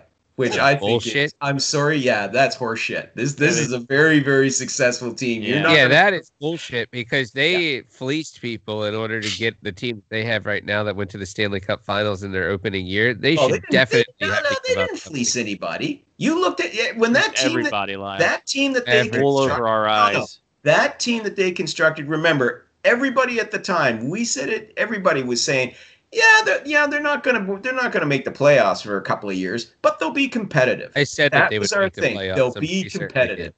What's gonna be interesting is the type of players that Ronnie Francis picks and what type of coach he brings in. Please say Gerard Gallant. Please say Gerard Gallant. My God, that would be amazing. That would be fantastic. I don't know. I got a feeling Turk could be heading to Detroit at the end of the season. I just have a feeling him and Stevie Y are going to reunite, and he's going to be coaching the Wings. But Why not? So yeah, like everyone else, like, is there any move here that was made to be like, yeah, no, this move sets them up for doing this in the expansion draft? Well, I would say the Flames shipping out Bennett, Sam Bennett. That definitely had an eye on the expansion draft.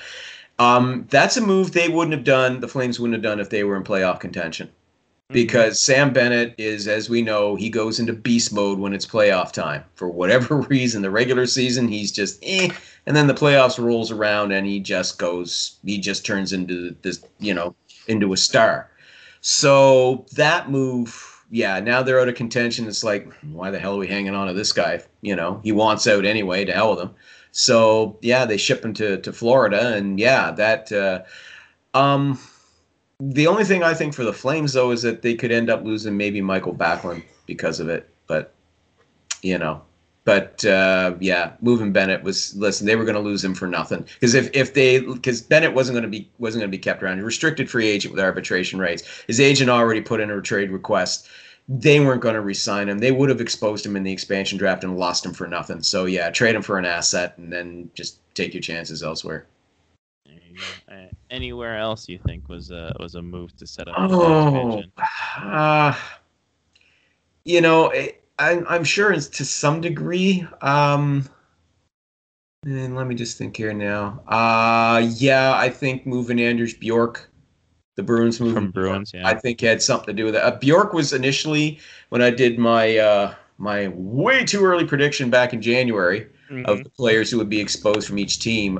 Bjork was the guy that I picked from the Bruins, and yeah, I don't think they were gonna be protecting him. Yeah, geez. Not really anything really coming to There's mind. not a heck of a whole lot there, but there are some players. I'll tell you, one player I keep an eye on, though, with St. Louis, and that's Vince Dunn. I mean, he was in trade rumors a lot. I mean, back in January, the Blues were were fielding trade calls for the guy. Now they hung on to him. His name came up again leading up to the trade deadline. Ultimately, the Blues stood pat. They didn't trade any of the guys that everybody thought would get traded. But Dunn, yeah, I definitely think he's going to be an expansion draft casualty, because they're going to protect Justin Falk, Torrey Krug, and Colton Parayko. I do not see them protecting Vince Dunn and then leaving a good young forwards like Robert Thomas or Jordan Kyrou available. They're not going to do that. Mm-hmm. So they're going to do the 7-3-1 scenario, and that leaves Vince Dunn the odd man out, and he's just too tempting a target for the Kraken to pass over, unless Doug Armstrong convinces Ron Francis to do a side deal to take somebody else, and hey, we'll send you a draft pick if you do. But anyway, that's where I see that going. Otherwise, yeah, it's hard to say that there, that there were a lot of trades that happened at the deadline were done because they knew, okay, we're going to wind up losing this guy in the expansion draft, so let's move him and get something for him rather than lose him for nothing. Yeah. What about deals that didn't happen? Ryan Getzlaf's name gets thrown out a ton in this year's situation. And I don't know why, but right? It seems, very again, listen, when I loved it back in early March when Bob Murray, the Ducks GM, said he was getting sick and tired of hearing Getzlaf's name being mentioned by the Toronto media. He singled them out specifically. The rumors out of Toronto was what he was saying. And he is absolutely right because, as he said all along, he said, I am not going to trade Getzlaf, or Getzy, as they call him. But he said, I am not trading Getzlaf unless he asks me to be traded because he's a full no move. And he genuinely wants to keep Getzlaf after this season. Getzlaf's an unrestricted free agent, but he's been an Anaheim Duck his entire career. Won a Stanley Cup with him. Was a key part of them winning like 5 division titles in a row. Not all that long ago, if you'll recall. Now, obviously, he's not that great player that he once was, but he sees Getzlaf's leadership and experience as being crucial to helping this team rebuild going forward. So he would like to keep Getzlaf in the fold. They're going to talk contract at the end of this year. Both of them said yeah, and Getzlaf is definitely not dismissing the notion of staying. He also isn't dismissing the notion of maybe retiring. He's going to talk it over with his family. Proper thing. But yeah, a lot of that was, I think, a lot of the Getzlaf stuff beforehand was just speculation. You did see some teams call. Montreal kicked tires. I don't blame them for asking. Why the hell not? Vegas was interested, and that was one team that the talk was that he might have agreed to go to because they're so close. Sure, proximity reasons, close by. But there just wasn't anything there that was going to get it done. And I wasn't surprised in that. So, yeah. I mean, I think Getzlaf's going to retire as an Anaheim Duck, tell you the truth. I think he'll stay another year, maybe 2. They'll maybe do a year-by-year thing where he gets a bonus-laden contract. But at the end of the day, I don't think he's going to go off and play anywhere else. I think he's going to be a Duck for life. Quack, quack. Quack, quack, quack. Quack, quack, quack, Mr. Ducksworth. Flying V lives, yeah. Flying wing, whatever you want to call it. Okay.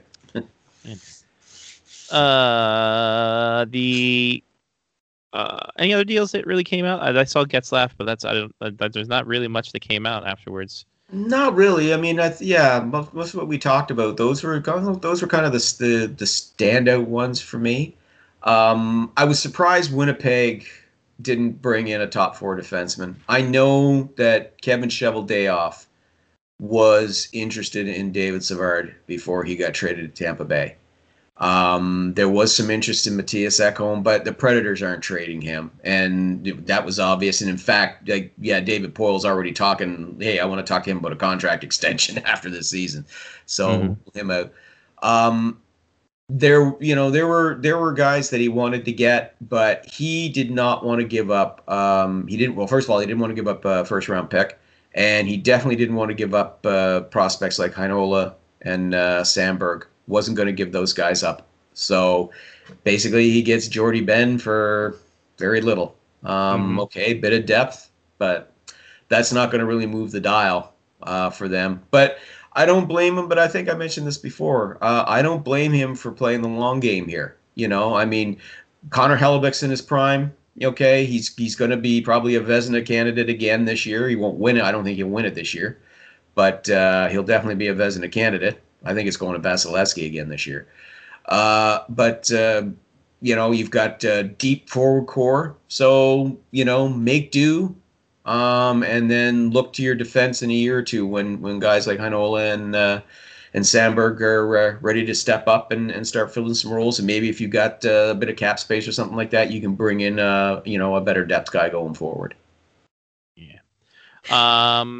So speaking of bringing in guys and taking guys and keeping guys and doing whatever, it seems that the Nashville Predators, who did not move Philip Forsberg or Matthias Ekholm, amazingly enough, looking to resign him in the summertime, as they should. Yep. Want to. Absolutely. Especially Forsberg. If that's the guy going to be a cornerstone going forward.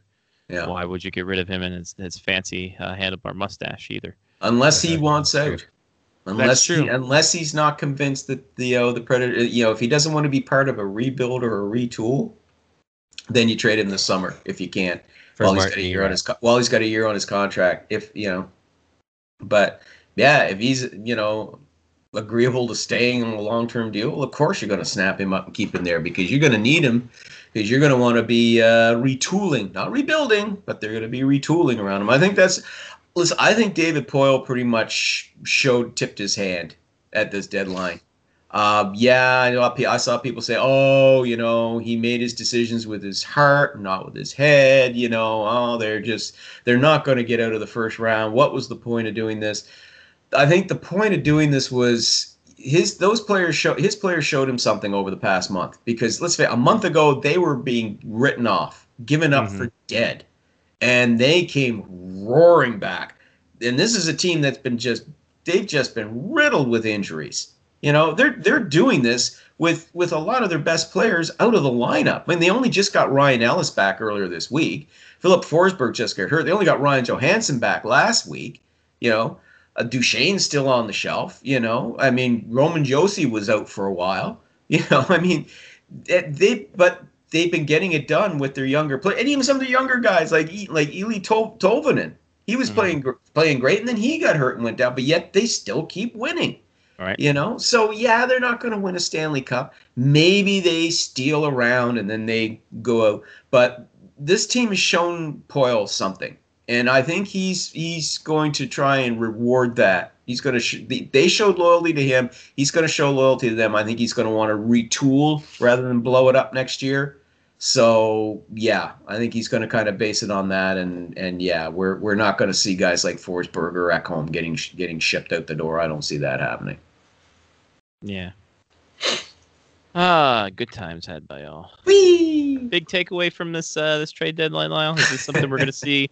This is something we're going to see now every more often in the flat cap era. Yeah. Well, we got a flat cap. Yeah. Look for more of those creative deals. Look for a lot of deals involving salary retention. We're going to see it again this summer. Even though I know there's going to be more teams that will have more cap space to work with, there's still going to be some that. There's still going to be some that are going to be looking to shed salary. And there's going to be some that are going to want to get deals done, but they're going to want salary retention done. And we're definitely going to see more of that going forward over the next 2 to 3 years. What you saw this year's, the Savard and the Foligno deals. And even with the, like I said, the Palmieri deal, you're going to see either salaries retained or three-way deals involving clubs that have more cap space to try and get those moves done. Other than that, it wasn't the worst trade deadline I've experienced. I'm gonna say. I mean, yeah, what was the worst? Most of the bigger names came off the board, in the week and a half leading up to it, and especially the final weekend. But thankfully, as I said, we had the thank God for the Wings and the Capitals swinging that Mantha deal because that injected some excitement though into what would have been rather dull final hours of it. So, again, wasn't the best, but it wasn't the worst. It rates a meh, not a meh, but a meh because of the Mantha deal. Johnny, your question? No, I asked what was the worst trade deadline then. Oh my goodness. That is a good question. Oh, what was it? Oh, the Penner. The one where Penner was the big name on the board. Was that when was that? Was that? Ooh. Because I remember Penner a full on like. Remember Penner going from the Oilers to the Kings? Yeah, let me hold on. Was here. it the Kings? I believe. I remember a 2011 8-hour TSN trade deadline show where all they talked about was the Canadian Olympic team that was 2 years out. So that would have been either 2014 or 20. So 2014, 2008 or yeah. 2008 was pretty active. So you're probably thinking maybe 2012. Might have been the 2012 deadline. Could be. Yeah, but the Penner one. I got to look this up. When was? Yeah, it was 2011. That was the one. That was the one that was Maybe that's the the one that worst. I'm thinking of. Is that Yeah. they talked about the Canadian Olympic team, but it was 3 years out. Yeah. Ooh, Because maybe. that one, that one stuck in my memory because Dustin Penner. I was trying to remember his first name. It's been a while. Jimmy Penner. What? Yeah. Jimmy. Pancake Penner. Yeah. But he did that like was the cake one cake. that stuck out in my mind because he was the biggest name on the board going into the final 24 hours, and everything else was just shite. That was just the worst. I don't think there was a lot of moves then either, but if there were... So they here we weren't- go. I have February 28th, 2011, which was the trade deadline. Mm, So yeah. we will look at this. The first move was the Panthers Mm, sending Radek Dvorak and mm, the Carolina Hurricanes 5th-round pick yeah.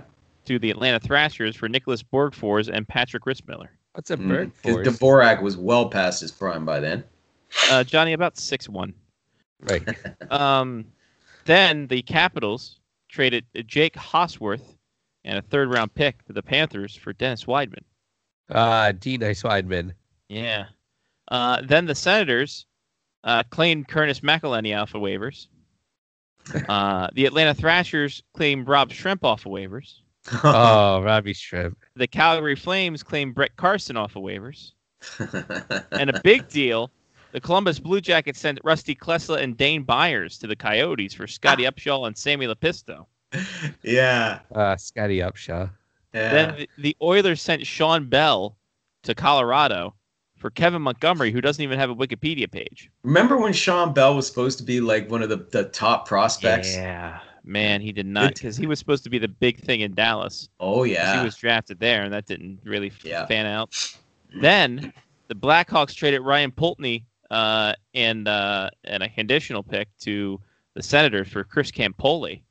God, this is terrible. Then the Hurricanes traded Sergei Samsonov to the Panthers for Brian Allen. Well past his... I think that was Samsonov's final season, wasn't I it? think it was. I Yeah. think it I was. don't even think he played for the Panthers. Samsonov. I was way off. Then the Ducks traded a 3rd-round pick to the Blues for Brad Winchester. Brad Winchester. Hey, he was a pretty good depth player for the Coyotes for a long He really time. was. Yeah. Then the big one, Colton Tubert, a 1st-round pick and a 3rd-round pick to the Oilers for Dustin Penner. Oh boy. And then Wow. John Mitchell to the Rangers from the Leafs for a 7th-rounder.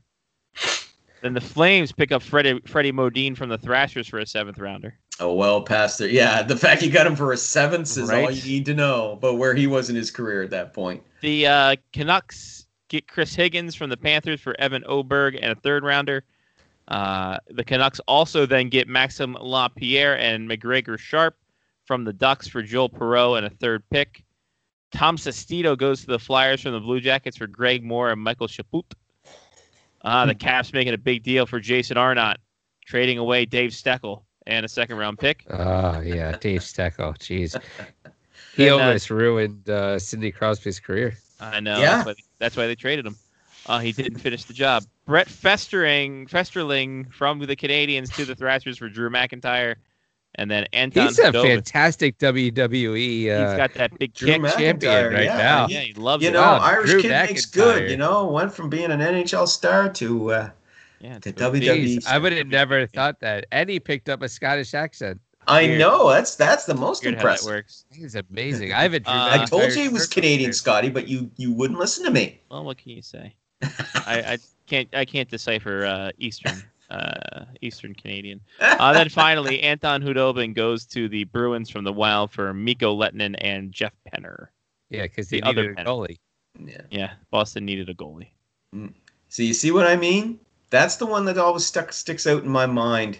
Was just because, yeah, when Dustin Penner was the big name on the board, And oh, and boy, then man. that draft, all shit went crazy. That was the summer where Carter and Richards got dealt in the yes, that's when the big trades happened. Was when Yeah. we were in Minnesota, the Minnesota draft. Minnesota. Yes, So there we go. That was a fun time. That was a fun Wow. time. that was, That was nice. That was a really terrible draft That was draft deadline. That was a trade Or deadline. trade trade deadline. Yeah, yeah. Pretty fucking So terrible. you see, that's That's quite a bar to get underneath to be the worst. You know, they've come close a couple of times, but to me, that one's, like I said, I've been covering these things for 20 years. 20 of these trade deadlines I've covered on my site, and for other people, and it's just like, yeah, that one was just, well. Ooh, the next year's not that great either. The 2012. 2012. Not that great either. I'm looking at it right now. On deadline day proper, yeah, the biggest move, I think, is Zach Cassian and Marc-Andre Grignani going to the Canucks for Alex Schulzer and Cody Hodgson. Yes! Oh, my God, yeah. And yes. then, the rest of it's dog shit. Because Cassian and Hodgson, well, the reason why everybody was so excited about that one, because they were just young players at the time that everybody was expecting were going to become, much better than they ultimately became. And that was the big deal. Everybody was saying, oh, finally a hockey trade, because they weren't unrestricted free agents. They were too young, Mm-hmm. And people were saying, wow, good young players be moved. That's a hockey trade. It's a hockey trade. And yeah. Yeah, the rest of the deals, Keith Auley for Carter Aston, Nick Schultz for Tom Gilbert. That one wasn't too bad. That was considered terrible. a hockey trade at the time. And Mike Commodore for a conditional 7th. Yeah. Andre and an Kostitsyn, Atari 2800. Right? Andre Kostitsyn for a conditional 5th and a 2nd. Matt Gilroy for Brian Lee. Sammy Paulson for a 4th, 2 fourth-round picks, and Tyler Ellington. Johnny Oduya for a 2nd and 3rd. Brian Rolston for Brian Rolston and Mike Matheau for Yannick Riendeau and Mark Canton. That was the Canadians dumping, wasn't it? No, that was the Islanders and Bruins. Oh, who was it again? Oh, Ralston. Why was it Ralston. Gianta? Sorry. I don't know. Paul Gallstad and a 4th for a 1st. Craig Zanon. Oh, yeah. I That remember was a big Bruins one, fans too. lost their minds over that one. Bruins fans. I'm out to lunch. Sabres fans. Sorry. Fan. It's okay. Jesus. It's been a tough week.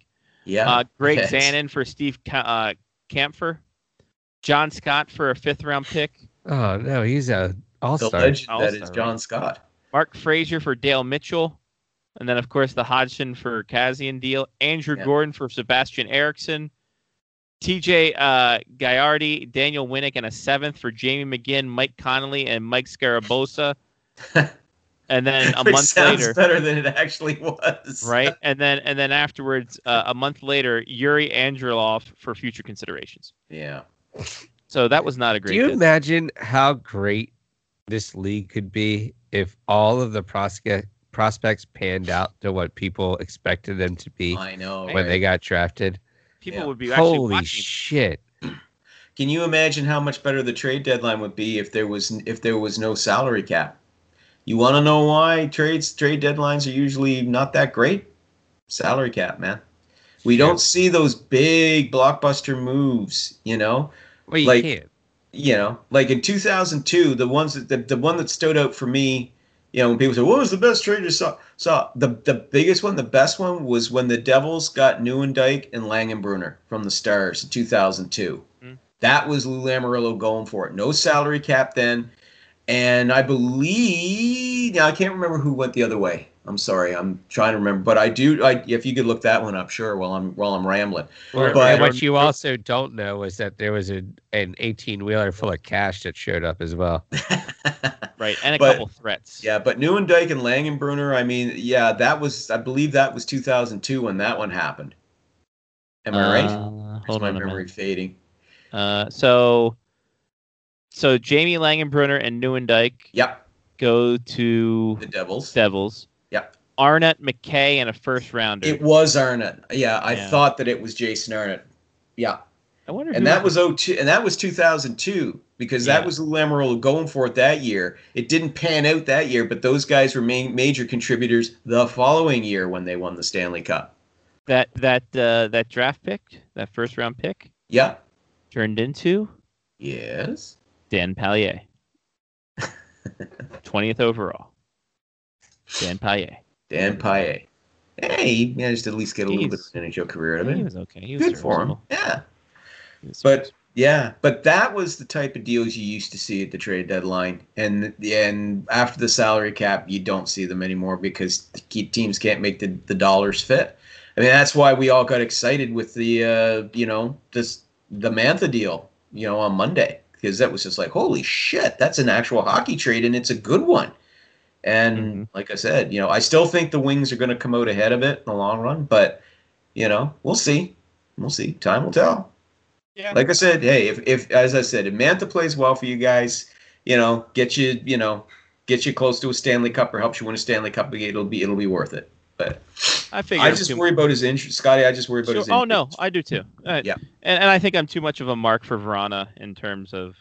I think that he could have been a great building block for that team. Post Ovechkin era. Yep, absolutely. I was really yeah. Well, he wouldn't have got moved if it wasn't for Laviolette.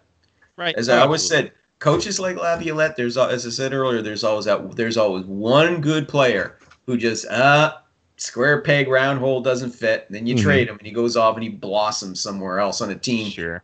Where it's with a coach and a team was best suited for his talents, and then you go, why the hell?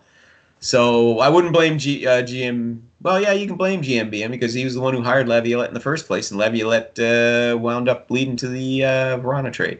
So we'll revisit this in 5 years, and we'll go, there's the trade tree. There we go. There we go. We've done it. Looking for the root cause of the trade. There it is. Tree. Tree by. Anything else there, Lyle? That's pretty much it for me, guys. I'm so glad I'm going to be glad to put this whole thing to bed and myself to bed. Who to bed? Yeah. I'm still catching up on my sleep debt. I'm telling you, But I know what you mean. Yeah, but at least at this trade deadline, there was some notable names that got moved, and there was at least one good hockey trade that happened. So again, that's why I said it was meh, not meh, but meh. It was okay. Yeah, it was okay. It redeemed itself at the end. It did. Right. And it made for an interesting weekend. Not a lot of sleep, but interesting weekend. Interesting Sunday night for sure. Oh, Jesus Christ. Just drifting off. Ping! What the fuck? Hall to Boston, son of a bitch. That's all he could, son of a bitch. Lordy, boys, put on the coffee. Oh, Lordy. All righty, Lyle. Well, thank you, buddy. We appreciate it.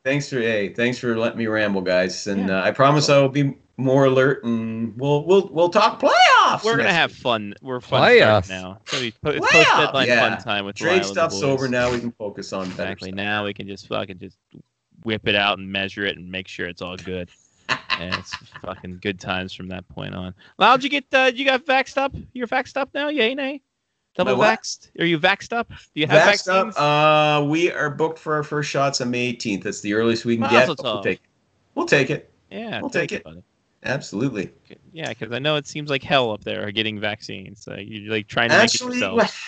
It's like anything. It's not as bad as it seems. Sure. But, it's like a meth lab. You're trying to make it yourself. People are cooking it in their own house. Yeah, it's people freebasing it. It's crazy.